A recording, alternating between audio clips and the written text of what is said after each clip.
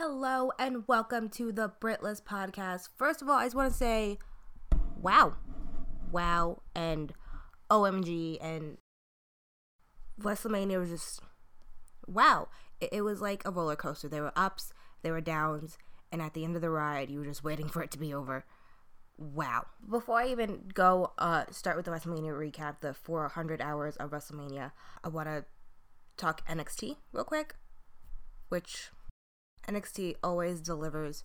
I think my match of the night for NXT was the triple threat tag match with Authors of Pain, The Revival, and DIY. I thought that match was so great. Really big moments with Authors of Pain retaining their titles. Really great. Also, Shinsuke Nakamura, Bobby Roode. Glorious. Well, as always, NXT really delivered. Was a show stealer until WrestleMania did start. So 400 hours of WrestleMania, starting around 5 with the pre-show. First match was around 5:20, ending around midnight. A little after midnight. That's 7 hours of wrestling.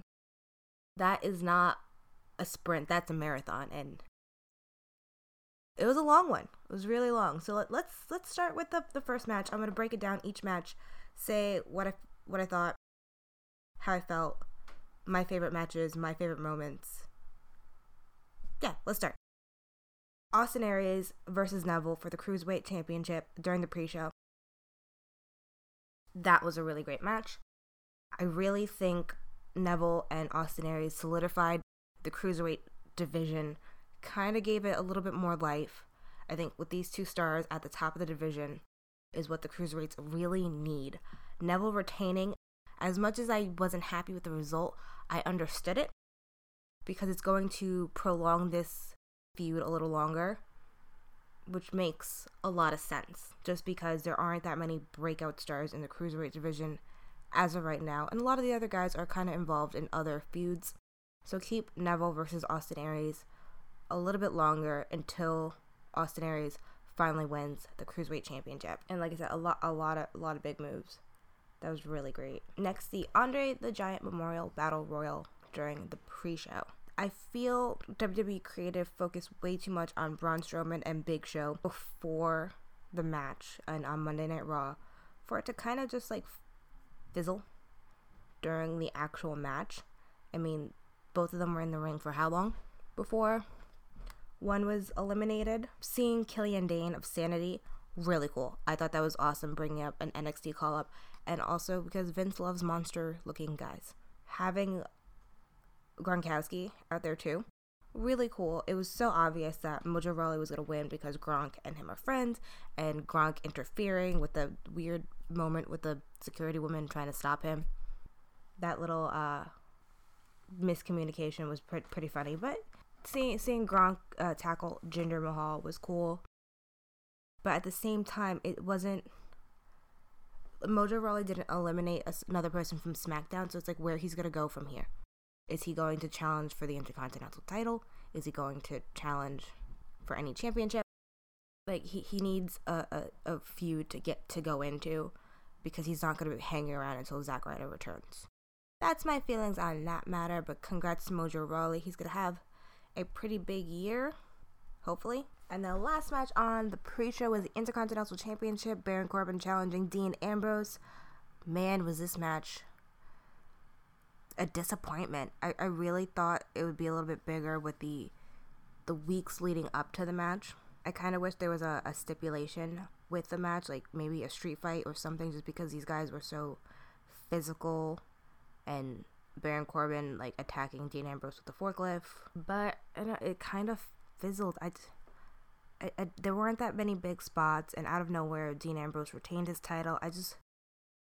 And I'm a fan of Dean Ambrose. It's just something about him holding championships. I don't think it works. I don't think Dean Ambrose is meant to be a champion.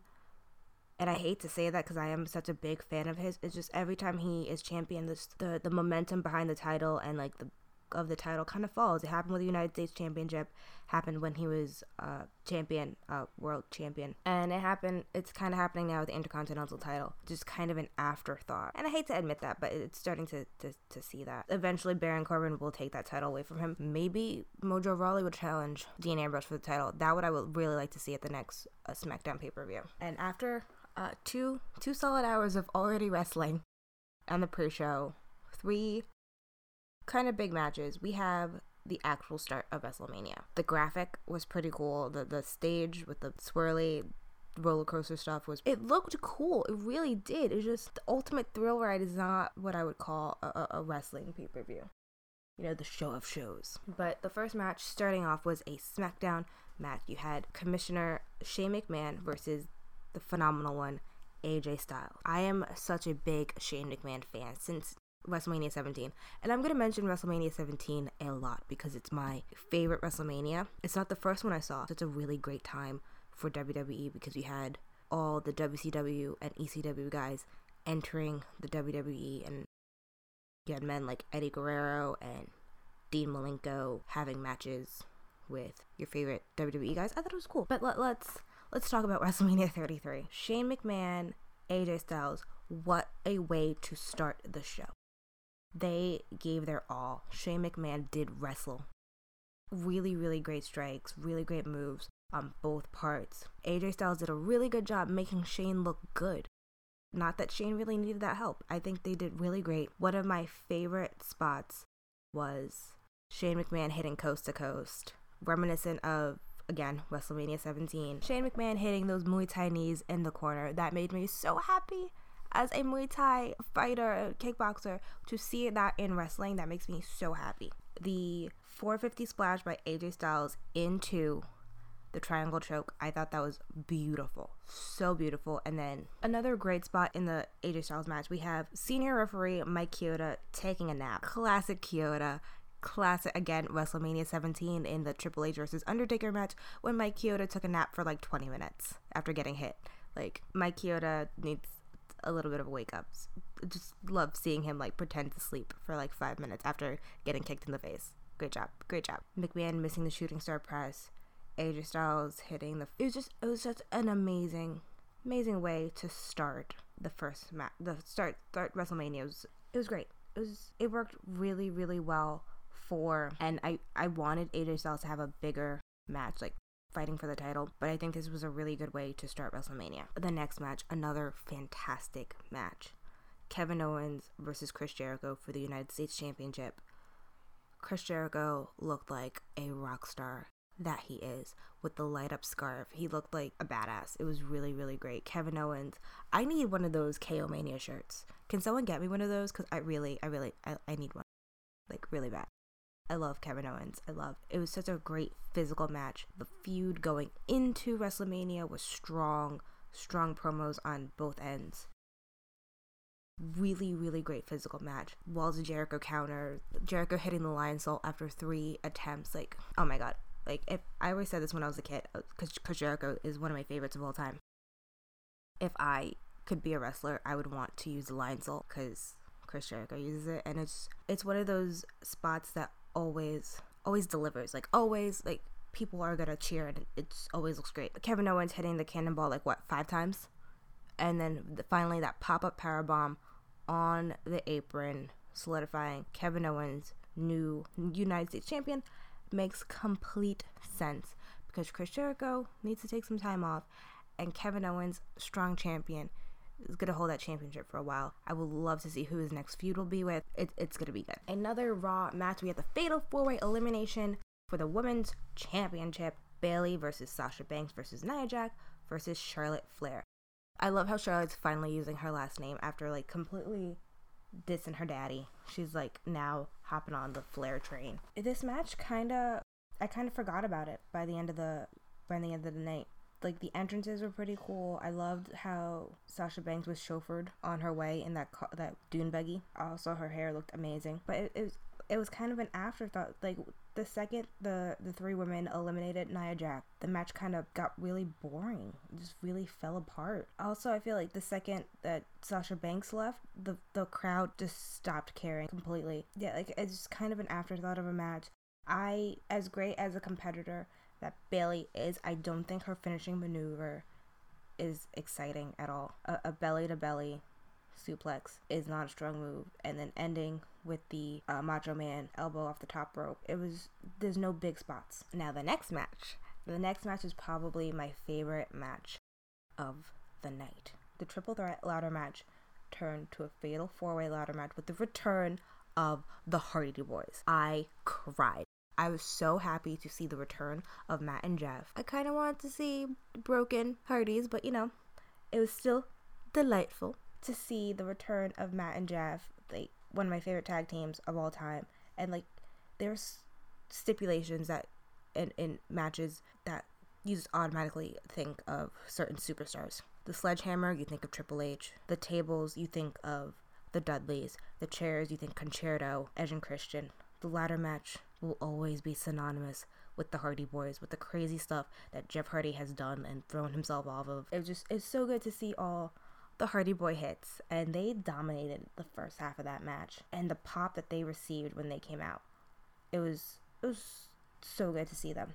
Like, their pop was louder than the Kurt Angle pop from earlier that night when Kurt Angle came out with the rest of they announced the Hall of Fame class of 2017, and Kurt Angle came out. Like, Kurt Angle got a huge pop, but the Hardy Boys, people were losing their minds. And again, going back to WrestleMania 17, that amazing TLC match, and the Hardys coming in and showing these kids how it's done. Like, Anderson and Gallows are also vets. They just didn't get the crowd behind them as tag team champions, so bringing the Hardys back kind of brings new life to the tag team division, because they need it. They really, really need it. It's just such a good match. So many great spots with the twist of fate off the ladder and the swanton to Sheamus and Cesaro. That was the excitement around that match was so great. All in all, really, really fun match. And then we had the mixed tag match, The Miz and Maurice versus John Cena and Nikki Bella, with special guest ring announcer Al Roker. Now, I have to say, Al Roker, before the match started, said that we can call him Chocolate Thunder. And I tweeted this also. A man who admitted to pooping his pants in the White House should never, ever refer to himself as Chocolate Thunder, okay?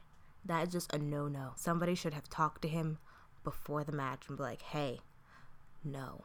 Remember that time you pooped your pants? Don't call yourself Chocolate Thunder, dude. As a match, it was meh. It wasn't that exciting. Maurice avoided fighting Nikki Bella.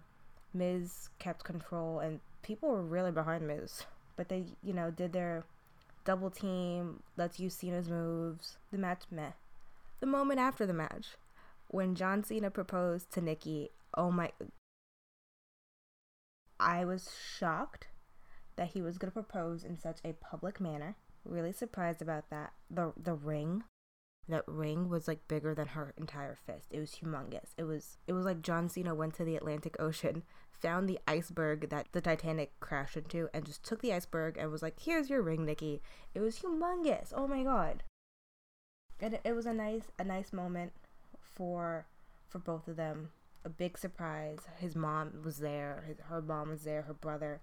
Everybody except for Brie, pretty much. And it's probably the moment that a lot of people will be talking about for the rest of their lives, to be there. Be like, remember when John Cena proposed to Nikki Bella with the biggest rock on the face of the planet? So congrats to John and Nikki. That's what you wanted for so long. And they're gonna get married. Which also makes sense because both of them will not be on TV for a while. So good way to have an exit.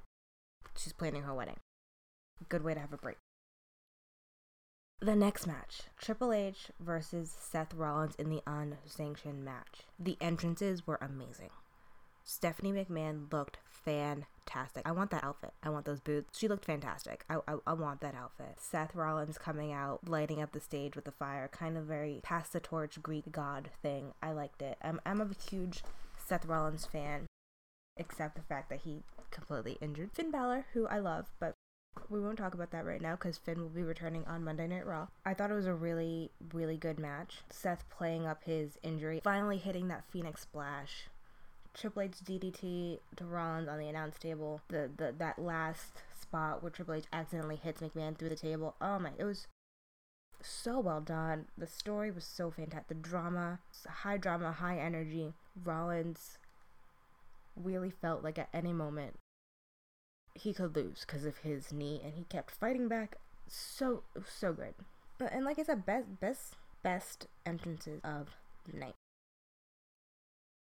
And then here's where WrestleMania kind of falls apart, because at this point it's like 10 o'clock. It was around 10 o'clock. WrestleMania had been on since 5, including the pre-show. That's a lot of wrestling. And after that match, they decided to do the concert of Pitbull and Flo Rida, and I didn't care about Pitbull and Flo Rida. It really took away the high energy from the Triple H Seth Rollins match. It kind of just sucked it out of the room like a vacuum, and it was just, oh great. What do we have now?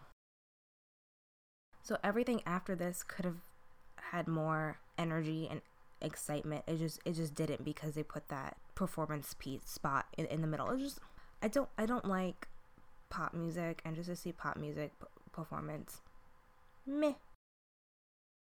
But then we have the WWE Championship match, Bray Wyatt versus Randy Orton. The build to this match on SmackDown has been phenomenal. 6 months of crazy psycho manipulativeness from Randy Orton on Bray Wyatt is genius. That's that kind of long-term manipulation psycho stuff that's good. That's like Fatal Attraction good. Randy Orton winning the Royal Rumble, in my opinion, this should have been the main event. Call me a traditionalist, but I feel like the winner of the Royal Rumble, not only does he get a ticket to WrestleMania, he gets a ticket to the main event of WrestleMania. This should have been the main event, in my opinion. It should have had a little bit more time, a good finish. And because of that, it just wasn't. It wasn't what it could have been, because it felt like a filler match, and it should not have been a filler match, because that's the WWE Championship. That's the highest championship on SmackDown, especially with a story that good going into the match. The weird maggots on the canvas was weird. I didn't understand it, and the ending felt rushed. The crowd was quiet, especially after that. The performances, it could have been a lot more for what those two men can do. Congrats to Randy winning. I think Randy Orton deserves to be the top spot of SmackDown, especially with John Cena leaving. I think he's the best bet for SmackDown to lead the locker room, to be the main event guy for SmackDown. Okay, now we have Goldberg versus Brock Lesnar. I feel the video package was longer than the actual match itself. I hate Brock Lesnar. I do not like him at all. I do not like big championships being put on part-timers. I do not like main events being built around part-timers. And that's what both these men are. Brock Lesnar finally getting that win over Goldberg, and to him, that's probably a big deal. To me, it's not, because he already lost twice. And 10 suplexes? I just don't like, I don't want to talk about this match anymore. It's just meh. I just can't wait to see who is going to take the Universal Championship away from Brock Lesnar. And I hope it's Finn Balor, the Demon King versus the Beast. Now that's a pay-per-view with Finn Balor winning. That's what I want. Following the 4 minutes of Goldberg and Brock Lesnar, we had the SmackDown Women's Championship 6-pack challenge. Now this match could not have been placed in the worst position. Absolutely worst position for this match. There was no time. The women, their entrances bled into each other. It was so rushed. It was about like 6 minutes. 5 minutes. It was such a short match, and these women can do so much more. I also loved how they all looked like the 6 girls that you meet at Coachella. You had Alexa Bliss looking like the kind of rocker chick.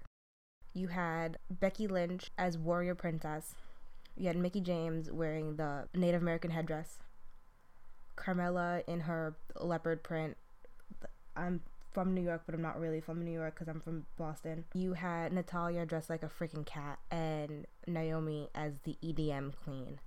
The 6 women that you meet at Coachella. There could have been a lot more action in this. Naomi won via submission, which congrats to Naomi winning in her hometown, but it just felt so rushed. And these women can do so much more, and I felt bad for them. Because I know they could have performed really well, and they could have been the women to steal the show. They could have easily stole the show from the 4 women on Raw. So I kind of felt bad. And I think SmackDown needs to really work hard with its women's division to get that push that it had earlier this year. And now we have our main event. I hated this main event. I hated the fact that this was the main event. I understood why it was the main event because it was Undertaker's last match, his retirement. But for Undertaker to lose to Roman Reigns, can we stop trying to make Roman Reigns happen? It's not going to happen. Nobody likes Roman Reigns. He's not your top babyface. The reason why he gets so many sales on his shirts is because he put out so many shirts of his all the time. Now this match went after midnight, so WrestleMania was 2 days long. It felt really long. Undertaker was kind of struggling because of his hip injury that he needed to get work on. Like, I just feel Roman Reigns is so robotic. There was like no real chemistry in the match, and that's not the way the Undertaker should have went out. If Undertaker was going to lose in his final match and retire, it should have been against Brock Lesnar a couple years ago. Bray Wyatt didn't need to bring the Undertaker back from the dead and have 2 WrestleManias where he won. Meh. The streak had been over, but to have him win 2 years in a row to lose to Roman Reigns, like, it's what a big disappointment and just a crappy way to end the night. Having Undertaker leave the ring into, the sunset or the twilight, because it was midnight. Going into the twilight, it was disappointing. I really hate Roman Reigns, and that feud did nothing for him. But there we go. That's WrestleMania. As you can tell, by the end of it, I was even bored myself. I'm bored with this recap. It's just, I don't think WrestleMania needs to be that long. I don't think it needs an intermission. After a while, a lot felt rushed. But there you have it. The good, the bad, the not so good. The big moments, the big spots. Like I said, big moments for me. The return of the Hardy. John proposing to Nikki. Thought that was really sweet. Triple H, Seth Rollins. And then after that, everything it just became too much, too long, and I just wanted it to be over. Much like you want this recap to be over. So I'm going to end it here. Until next time, my name is Brittany. Thank you for listening to my WrestleMania recap. It was a long one because it was a long freaking WrestleMania, 20 hours of action. Until next time, later days, my friends.